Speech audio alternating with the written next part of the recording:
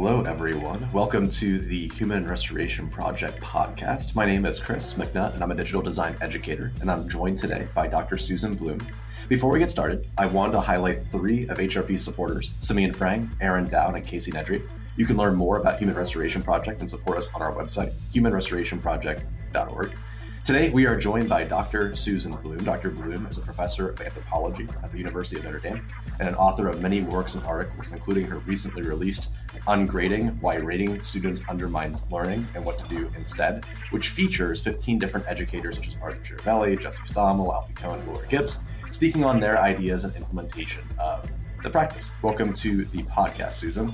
Thank you so much. It's great to be here. And I just have to also put in a plug for the name of your podcast, which I think is so essential: restoration and human restoration. So just giving you a little props there. For sure.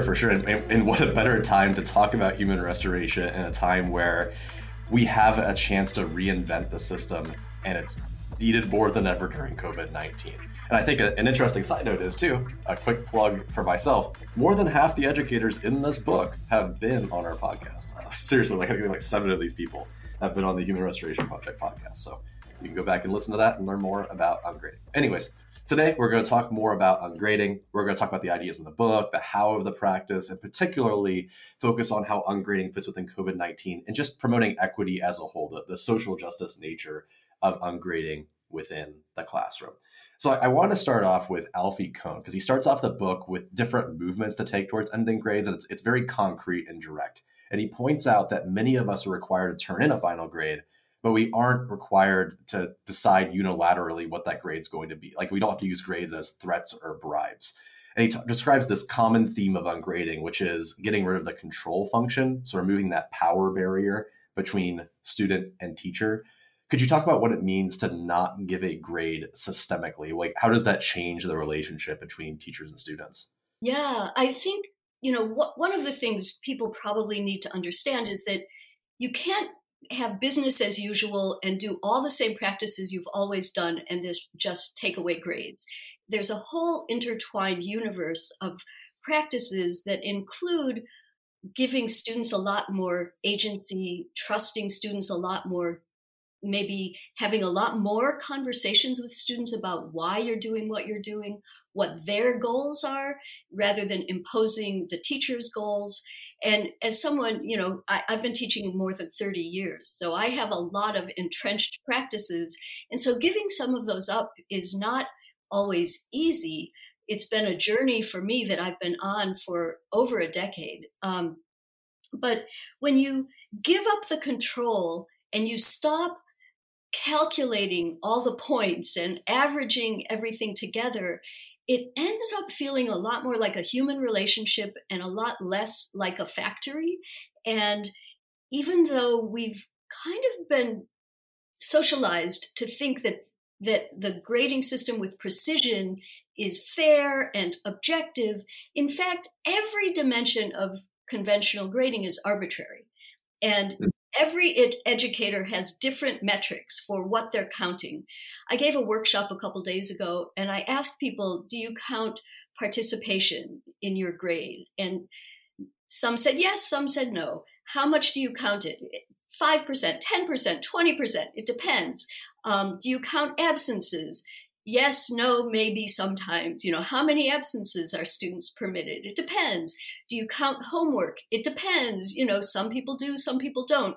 So when we give up this idea that we're actually doing something precise, and we instead focus on the overall learning experience of actual humans in our classrooms, I think it ends up feeling so much more meaningful and humane. And it's really what we're here for, right? We're not here to be like, I don't want to say police, but because that's a whole other topic, but we're not here to be judges of people's perfection and compliance, or at least I don't think that's what we all started by wanting to do. And we can really focus a lot more on the learning. Yeah, and speaking of that systemic shift too, I think that there's a point to be made about humanizing the teacher, in the sense that if you're going to do ungrading well without driving yourself absolutely crazy, you have to decrease the quantity of assignments and focus more on the quality of assignments. You have to lessen the amount, because the common critique I hear on grading is, well, if I'm going to focus on feedback instead, that means I have to give feedback to every single student. I can't just go down the list and give ones and zeros, which can be a lot faster. So from a teacher standpoint, what that means is that I can focus on less things and ensure students are doing them well, as opposed to just giving this mass quantity of things that I have to go home every single night and dehumanize myself by entering in the spreadsheet. And with that too, just the concept of, well, if you focus on quality over quantity, the students' overall learning will probably be better. It'll probably be more, and I hate the word, but it's true in this context, it will be more rigorous in the sense of like learning more beneficially. Yeah, I think it's certainly a deeper, more engaged kind of learning if the students do it for reasons that have more to do with their intrinsic motivation rather than the threat of a bad grade or the promise of a good grade. Or, I teach really, really high achieving students. So for them, they expect the reward to be the grade. But when you don't focus on the grade, then they can focus on the learning. And the response I've gotten over the years, and more as I've sort of improved my explanations to them, is that they can actually, and they often say this literally, for the first time, I've been able to focus on my learning instead of the grade. And I get that in class after class after class. But I want to actually talk about the load and the work and the feedback, because that is something that a lot of people are concerned about. And we should remember that COVID is all around, and I've been teaching remotely since March, and that's hard. And a lot of people are teaching in what our university calls dual delivery systems, where some students are in the classroom and some are remote. And then there are hybrid classrooms where some students are there some days and some other days, and some people are teaching in person. So this is a moment of great turmoil. And as you noted earlier, this is a perfect moment to try new things, because we're all trying new things anyway. But I don't actually have my students doing less. I'm just not the only one providing feedback. And not everything has to be graded. Some things can be used for other purposes. So if a student does an interview, like I was teaching a class on the anthropology of childhood and education. And so students, one of the assignments was to interview somebody who was at least a generation older than my students to see what their experience of higher education was. And I didn't have to grade this. I didn't even have to give any feedback at all. They loved it. They interviewed their parents, their grandparents, their aunts and uncles, some friend from somewhere.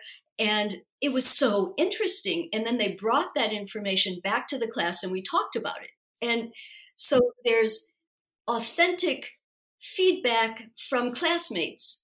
And so the teacher doesn't have to be at the center of everything. And when you realize that not everything has to be judged, some things can just be experienced, that also takes some of the fear and the burden off. Right. And speaking of that too, it just starts us to question some of the stuff that we might have done to fill time, like as in like it was to hit a certain standard, or we felt like it had to be done. Maybe we didn't need to do to begin with. When we experienced doing these things in a different way, maybe students actually learned more or produced better work or better learning when we took those things away. I found that in my own classroom.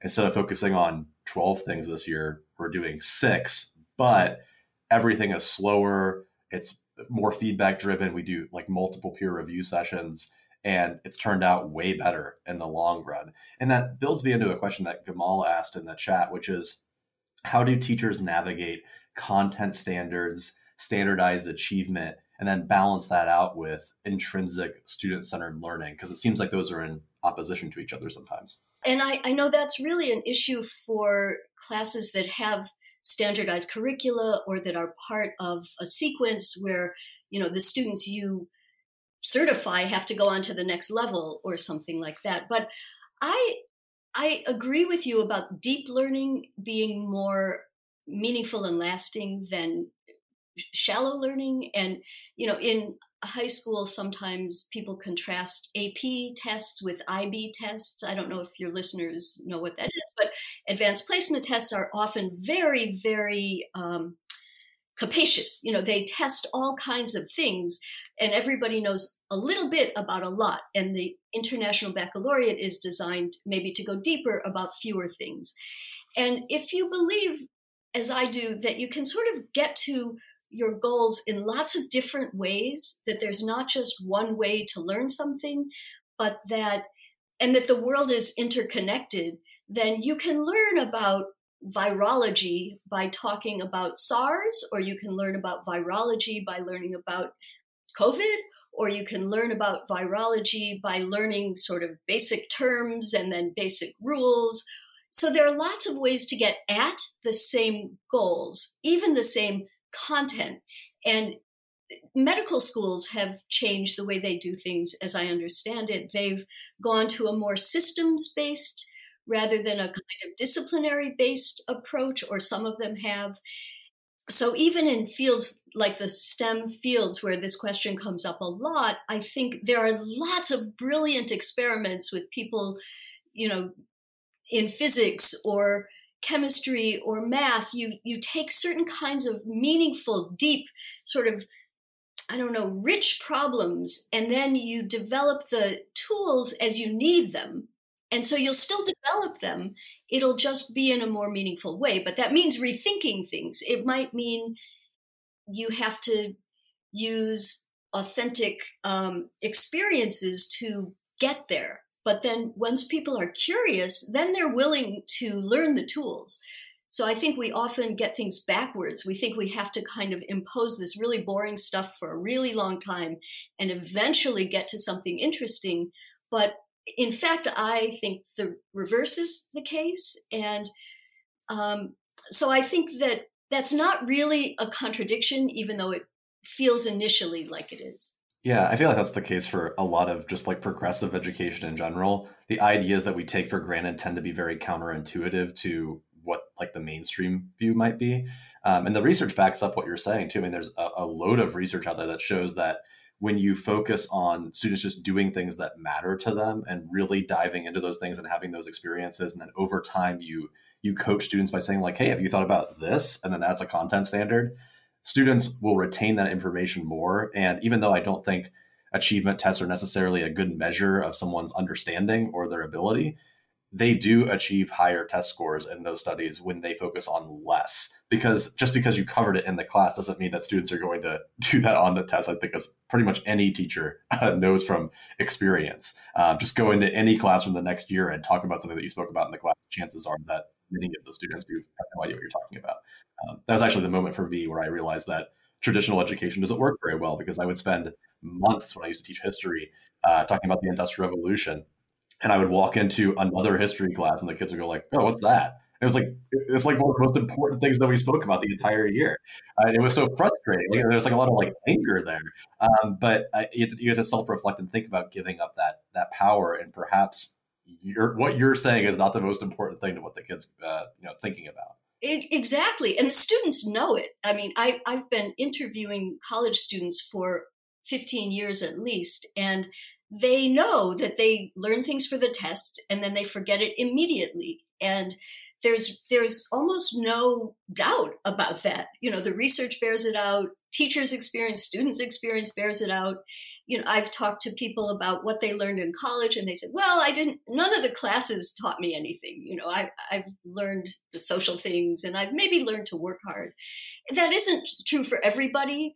There are people like me who learn pretty well in a conventional way, or at least I used to, but we are the minority, I think, and we shouldn't be designing our schools for that. But yes, I think all the research shows that doing less in a meaningful way, connecting it to interests that students actually have or are allowed to have, makes all of this much more meaningful and lasting. When you turn over that power too, it leaves space for people who learn maybe in that more traditional way to continue doing so. We're just now allowing for everyone to learn in their own experiential way that matters to them. I wanted to bring up that idea of surrendering power.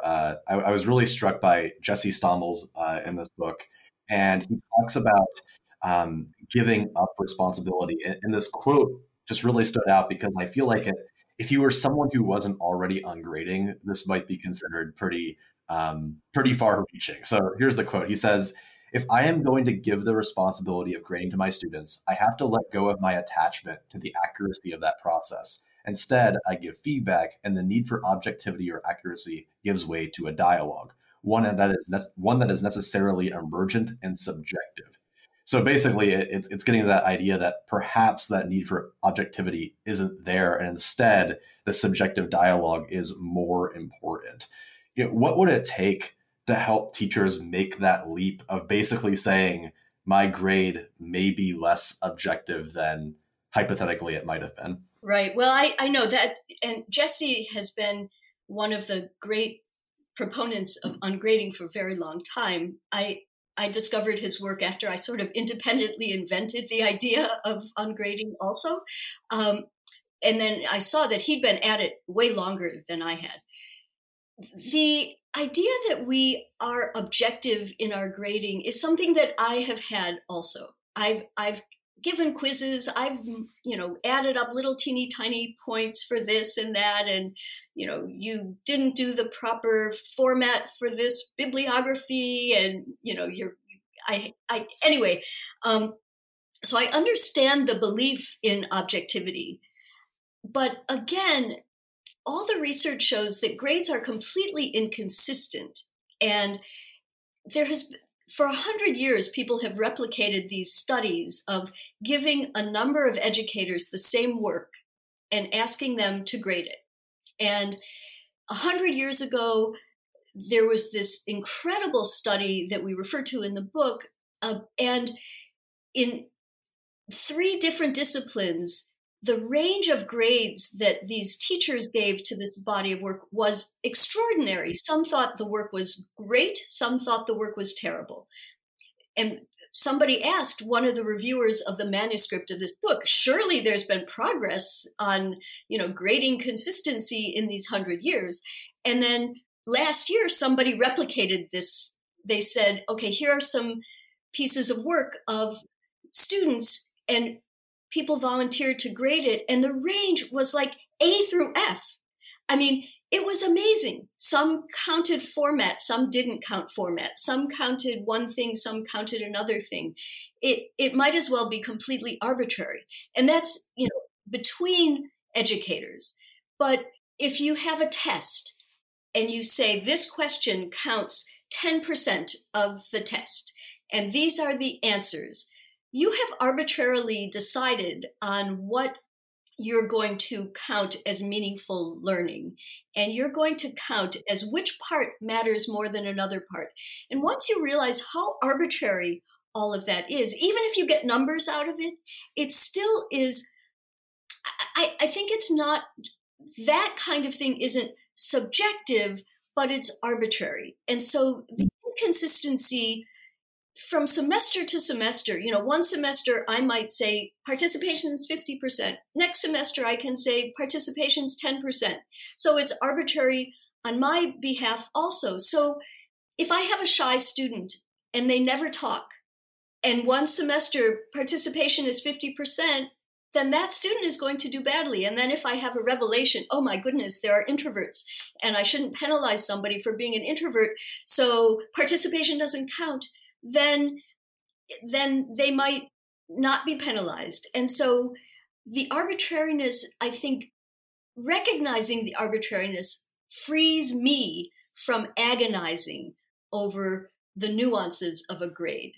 And so I think if you ask students, did you learn? What are they measuring? I ask my students, what did you learn? How do you feel about your learning? What grade would you give yourself?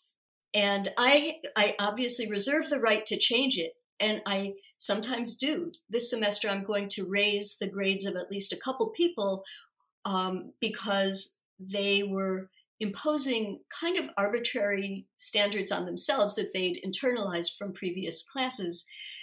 But if some of them are talking about work, some are talking about improvement, some are talking about absences.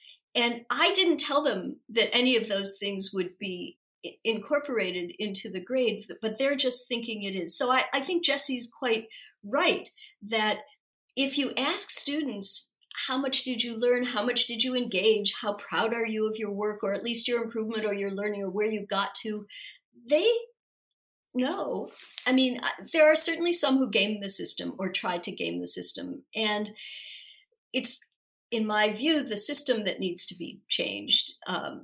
But I have stopped really losing sleep most of the time about these little nuances of grading. And the fact of the matter is, too, I think if we were going to compare this, and I don't know if there's a study for this or not, but I would imagine that there are probably more people gaming the traditional system. I mean, that we see left and right people. I mean, I game the traditional system all the time. At every online test I cheated on, I graduated. I had a 4.0, whatever. I think I turned out all right. That's just the way you play the game at school. And speaking of which, that myth of objectivity, that idea that there really isn't one standardized practice that people fall on when they're teachers. I think about too how that objectivity, quote unquote, relates to social justice and equity work. So we know across the board that students of color, students from marginalized communities tend to get lower grades when they complete the same level of work as students who are not. And we also see students who live perhaps in communities that are disadvantageous for schools. You'll see practices that focus more on homework completion or on participation and more objectivity or subjectivity, I should say, about what they are producing. And I personally have come to see ungrading as part of a greater like liberatory pedagogy. S.J. Miller talks about this. When you lessen the relationship power dynamic between teacher and student, you then promote students to have more power over what they say and what they can do. And it also diminishes that like judgmental attitude of the teacher and allows people to flourish within their own learning. Do you want to talk briefly about how this connects with just equity as a whole? That's a huge topic, but absolutely. I think, when you demand compliance and you demand uniformity, you're making a lot of assumptions about what the point is of the whole enterprise and what it is that you're assessing in terms of outcomes. So if this has been so clear during COVID, and the New York Times had an amazing story about two students from the same class. And one during COVID in March, when they sent everybody home, one went to her family's second home in Maine and had, a room where she could have the good Wi-Fi. And the other one went to work in her family's food truck in Florida. And she was working full time to support the family because that was the only income. And they didn't have Wi-Fi at home, and she didn't have a laptop. And so if we are going to say, okay, now you have to write a 12-page research paper, and it has to have footnotes, and you have to have 20 sources, who is going to produce that? Any guesses? But what's the point? What are we trying to do? Are we trying to just get the product to be uniform, or are we trying to say, given what you can do in your circumstances, engage with this material to the best of your ability and think about what you've learned? And I think we can do that in all kinds of meaningful ways. There are students who come to college, and some have gone to really richly resourced private schools, and they've had extraordinary training in how to write and how to do math, and they've had summer enrichment camps, and they've traveled the world, and they've been to museums, and everything is going to be easier for them. They have the means to fly home or to replace their laptop if it's not working. And then there are first generation students of color, where they may be still, even even if they have a lot of financial support from a college, they still may be responsible for people back home. So they may not have the time to devote to going to the writing center or something to get help.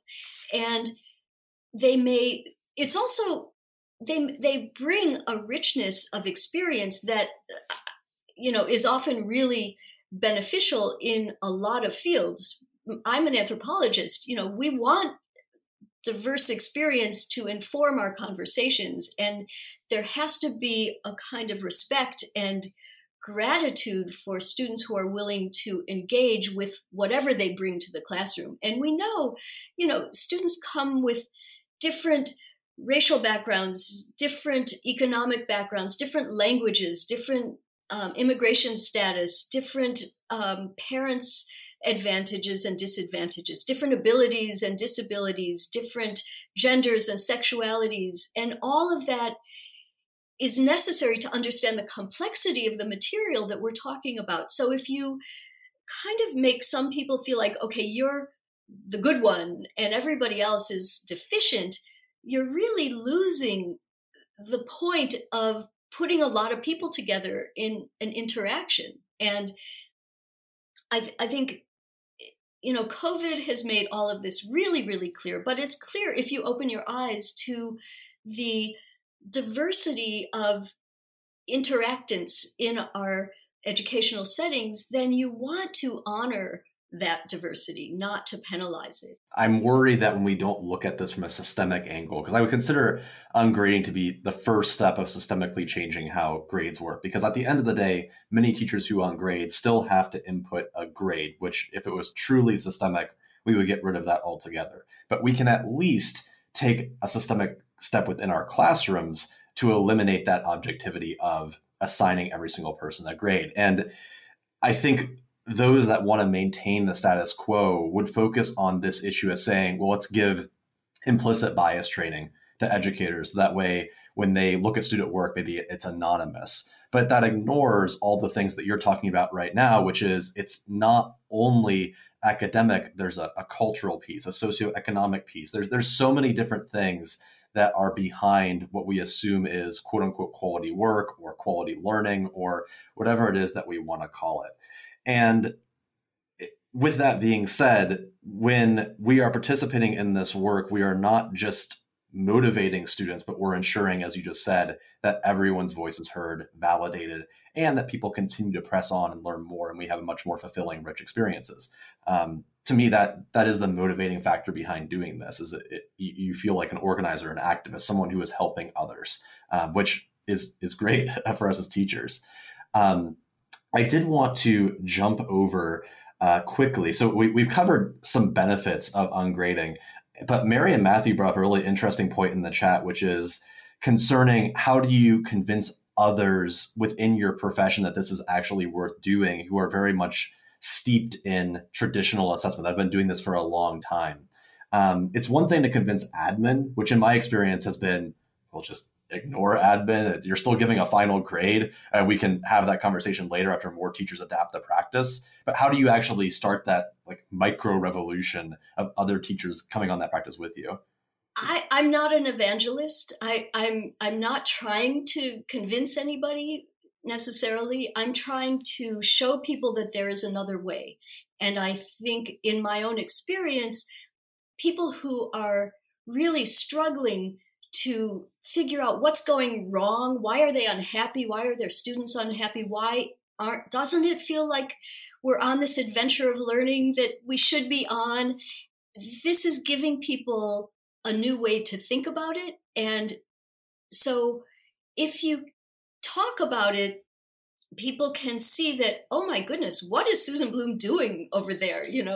What are those students just lazy and they're not doing anything? And I think the students can speak about their experience, and I can talk to other colleagues who might be willing to try one little thing, or they might be willing to really reflect on their goals in a little bit different way. And I don't advocate that people plunge in, totally ungrading for the first time before you've really thought this through. But it's got a bunch of dimensions that include giving interesting assignments, maybe having assignments that aren't graded at all, but small ones you can start with, and having an audience that is beyond the teachers. So decentering the teacher's authority and focus, giving people choices, allowing them to choose among 5 or 3, or even to generate their own topic or approach. I mean, I went crazy this semester, and I had essays. So students could do whatever they wanted, and they could do podcasts and videos and paintings and songs and essays if they wanted, or interviews. But you can do that in a confined sort of way at first and see how that goes. And ask your students, talk to your students. The students, in my experience, know what's happening. And if you actually ask them, like Joy Kerr did, she in the chapter in the book, what do you think about grades? What are grades for? Who cares about grades? Your students have thoughts about grades. And if you listen to them, if you talk to them, if you talk about the assignment, why they're doing things, you might be surprised at how easy it is to at least make small adjustments. And then once you realize that those are more meaningful, it's easier to add to it. So that's, I think, what I would say. There are whole colleges that have no grades, and they've been around for decades and decades. And Hampshire College, Evergreen State, there are lots of them. And their students learn, their students go to med school, their students publish articles, they have art exhibits. It's not that there's no learning or product to show at the end of it. It's just, it takes a dialogue. And that is something that you have to be willing to undertake. Right. And I think that from what I've seen, the best way to convince others to adopt this practice is just to showcase what students are doing. Like to make your classroom very public in the sense that maybe you have like a presentation night at the end of your semester, or maybe you upload their work online. You ask kids like, hey, do you mind if I put this on the internet so I can show people what you're doing? And then over time, you'll have the other teachers come like and say, like, how did you do that? How did you make that project? How did you structure it? And instead of having a conversation about like, well, I did 1, 2, 3, and 4, it's about, no, I implemented a system into my classroom that allows me to do this kind of work. Because when we shame educators and say what you're doing is wrong and it's hurting others, that's just going to cause someone to shut down. We know that from practically anything that anyone does. No one wants to feel like they're being lectured, and that goes for teachers as well. There's a lot of social/political things that might prevent an educator from adopting ungrading. So we really have to meet people where they're at. A first-year teacher is not going to have the same capabilities to do this than a tenure teacher, a teacher with tenure, a teacher with a union, etc. So as you're saying, there are shifts that we can make that are maybe slightly more minor, but more radical at your institution. Like maybe you have 3 choices instead of 1, but they're still a grade. And maybe you do like self-assessment, all the way up to, I'm not going to give a grade at all, and here's some narrative feedback, and we're going to send it home as a whole team. It really just depends on where you're at, but we're making small differences one step at a time. In my department, a lot of graduate students and younger faculty and postdocs are really interested in ungrading. So I don't know what's happening exactly, but there seems to be energy among emerging teachers to try this. And I think part of that may be because they themselves have been so oppressed by the ubiquity and the power of grades. And so they are actually willing to try it. And even if it's risky, and I really applaud them. I've been so awed by their courage to try it out. I bring this up, I feel like, in every other podcast nowadays, but that creative noncompliance piece is really huge. It's finding ways to say one thing, but kind of do another. Because at the end of the day, if your students are producing quality learning and you can showcase that, chances are the administration, the department head, et cetera, isn't going to come in and say, like, you need to stop doing this. This is wrong, because they're going to be focused on what the students did. I mean, these things just, they seem very logical, but when you're doing it in your class, it can be absolutely terrifying to think, like, what if it doesn't work out, et cetera. But we can find ways around that. Now, with that being said, I think that right now, at the time of this book's release, which is excellent, I love this book. It's super practical. It has so much stuff in it. It's very much just like, here's an idea that you can do. And there's a lot of like questions you can ask yourself, et cetera. We also are teaching during COVID-19. So it's made the classroom very difficult to be in. And many of us are entirely online or hybrid, or if we are in person, it's certainly a lot different. It's pandemic teaching, and there's a ton of work. It's awkward, etc. So, do you see a place for implementing systemic shifts, which feel like they might be a lot of work, while simultaneously balancing the workload of what's going on with COVID-19? Yeah, I mean, it is a lot of work to completely redo the way you teach. And even if you're in the classroom, if students can't move around and if they're so distant, then how does small group work happen? We've been advocating active learning for so many decades now, and now active learning is really COVID spreading. So we want to be really careful about that. And so you have to really rethink your goals and how to implement your goals. And every educator I know is exhausted and burned out and frazzled. And so to colleagues out there, if you can't change any more than you have to, just try to get through this. This will end. But for me, ungrading has really not required as much shifting as as probably other people have experienced. So things like participation or timeliness or something have been much harder for students during COVID. Our campus is almost fully in person with complete density in the dorms and everything. And we've had a lot of cases. And so a lot of the contacts have gone into isolation and quarantine. And thankfully, nobody's gotten really sick as far as we know. But if you're moving to quarantine all of a sudden for 2 weeks, you might be late on an assignment. And it seems to me this is a really perfect moment to let go of the timeliness dimension of your grading, if that was there before, and asking people, what do you need to do to accomplish this goal? If it's 3 papers instead of 4 papers, maybe this is the time to allow that. So ungrading means you're not committed to a formula, that you've established. And a lot of the LMSs, the learning management systems like Blackboard and Canvas and things, have a kind of formula built in. And I think that's probably even more the case in K through 12 schools. But if you have a kind of flexible grading system, then you can modify it even as you go, as you find out, like what I thought was going to work in August, in October, I see isn't working, and it doesn't throw everything out of whack because you're still focused on the students as human beings, you're focused on their well-being, and you're focused on their learning. And if they don't do 3 papers, they might still be learning a lot. For sure. Yeah. I mean, it builds how the conversation started, which is allowing grace by slowing down, focusing on the individuals as humans.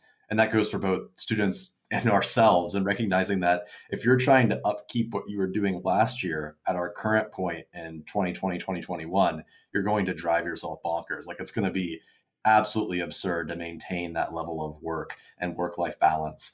And I mean, people have been asking, like, well, how do you actually still produce projects when all this is going on and students are all over the place? Well, the answer is exactly what you're saying. It's giving students a ton of choice in what they're doing so they want to do it, slowing down to the point where we might have, last week we had 3 or 4 just straight up, just like all we're doing all day is working. And I spent all of that time giving feedback. I just kind of sat at the front of the room and said, hey, if you have any questions, let me know, but I'm just going to be giving some feedback on your stuff. And it was pretty low key. Just put some music on and it was fairly relaxing. And that doesn't mean that students are learning less. They are being given the time to process what's going on and learn things on their own, and just really self-navigate the things that they care about. And that's okay. Normally we wouldn't have that much time, but right now it's needed. We need that time to learn. Is there anything else that we didn't hit yet that you would want to throw out there when it comes to ungrading? I think I wanted actually to just add a thought to what you just said. And we've all experienced a kind of trauma and a kind of grief at losing the life we're used to. And that takes a lot of energy, and everybody's a little bit confused together. So I think having music playing and giving people a less intense moment doesn't mean they're not learning. It doesn't mean you're not being a rigorous, committed teacher. I think we all need a little bit of space like that. Ungrading is something that has really reinvigorated my own teaching. It's given me a lot more enjoyment of my own classes and my students, and it's made the conversations much more honest. It's allowed students to take risks in trying something new that maybe they've always wanted to try, but they never dared before because they were going to be penalized if it wasn't good enough. It's allowed me to preach the gospel of perfection being the enemy of the good and having good enough first drafts, and allowing me to implement a lot of practices that are really helpful for life beyond school. And if my students can take that with them, then that's a wonderful thing. And I'm really happy that that's been made possible by letting go of this other mechanistic approach. And Susan, I seriously appreciate you coming on, speaking about this. I'm going to do some promos here. First off, Ungrading, the book. There it is, in focus. This is available through the West Virginia University Press. You can find it right now. You can order it directly through their website. It's also available in bookstores soon or now. That came out earlier on the publisher website. I'm pretty sure that if you go to also the Ungrading Book Talk, which, Susan, could you remind me, who's the person who's organizing that? David Buck? I don't know him actually at all. Right. He has, I think, 150 people signed up now to do the Ungrading chat on Twitter, and it's also like a monthly Zoom meetup book club. But on that website, which I'll link in the show notes /chat here in a second, you can get 30% off the book. The other thing, quick promo for HRP. Again, almost half of the authors in this book are available on our podcast. Susan and I also spoke before. David Buck. Thank you. Sorry, David, I got your last name. But we have all those people on our podcast. We also have an Ungrading course / booklet that walks you through how to do this systemically. It's all free. And you can check that out on our website, which is humanrestorationproject.org. Other than that, Susan, seriously, I appreciate you coming on. I appreciate you talking about these things and putting together this work, as it really is a really cool piece. Well, thanks so much for having me, and stay healthy, and we will get through this year. Thank you again for listening to the Human Restoration Project podcast. I hope that this conversation leaves you inspired and ready to push the progressive envelope of education. You can learn more about our cause, support us, and stay tuned to this podcast and other updates on our website at humanrestorationproject.org.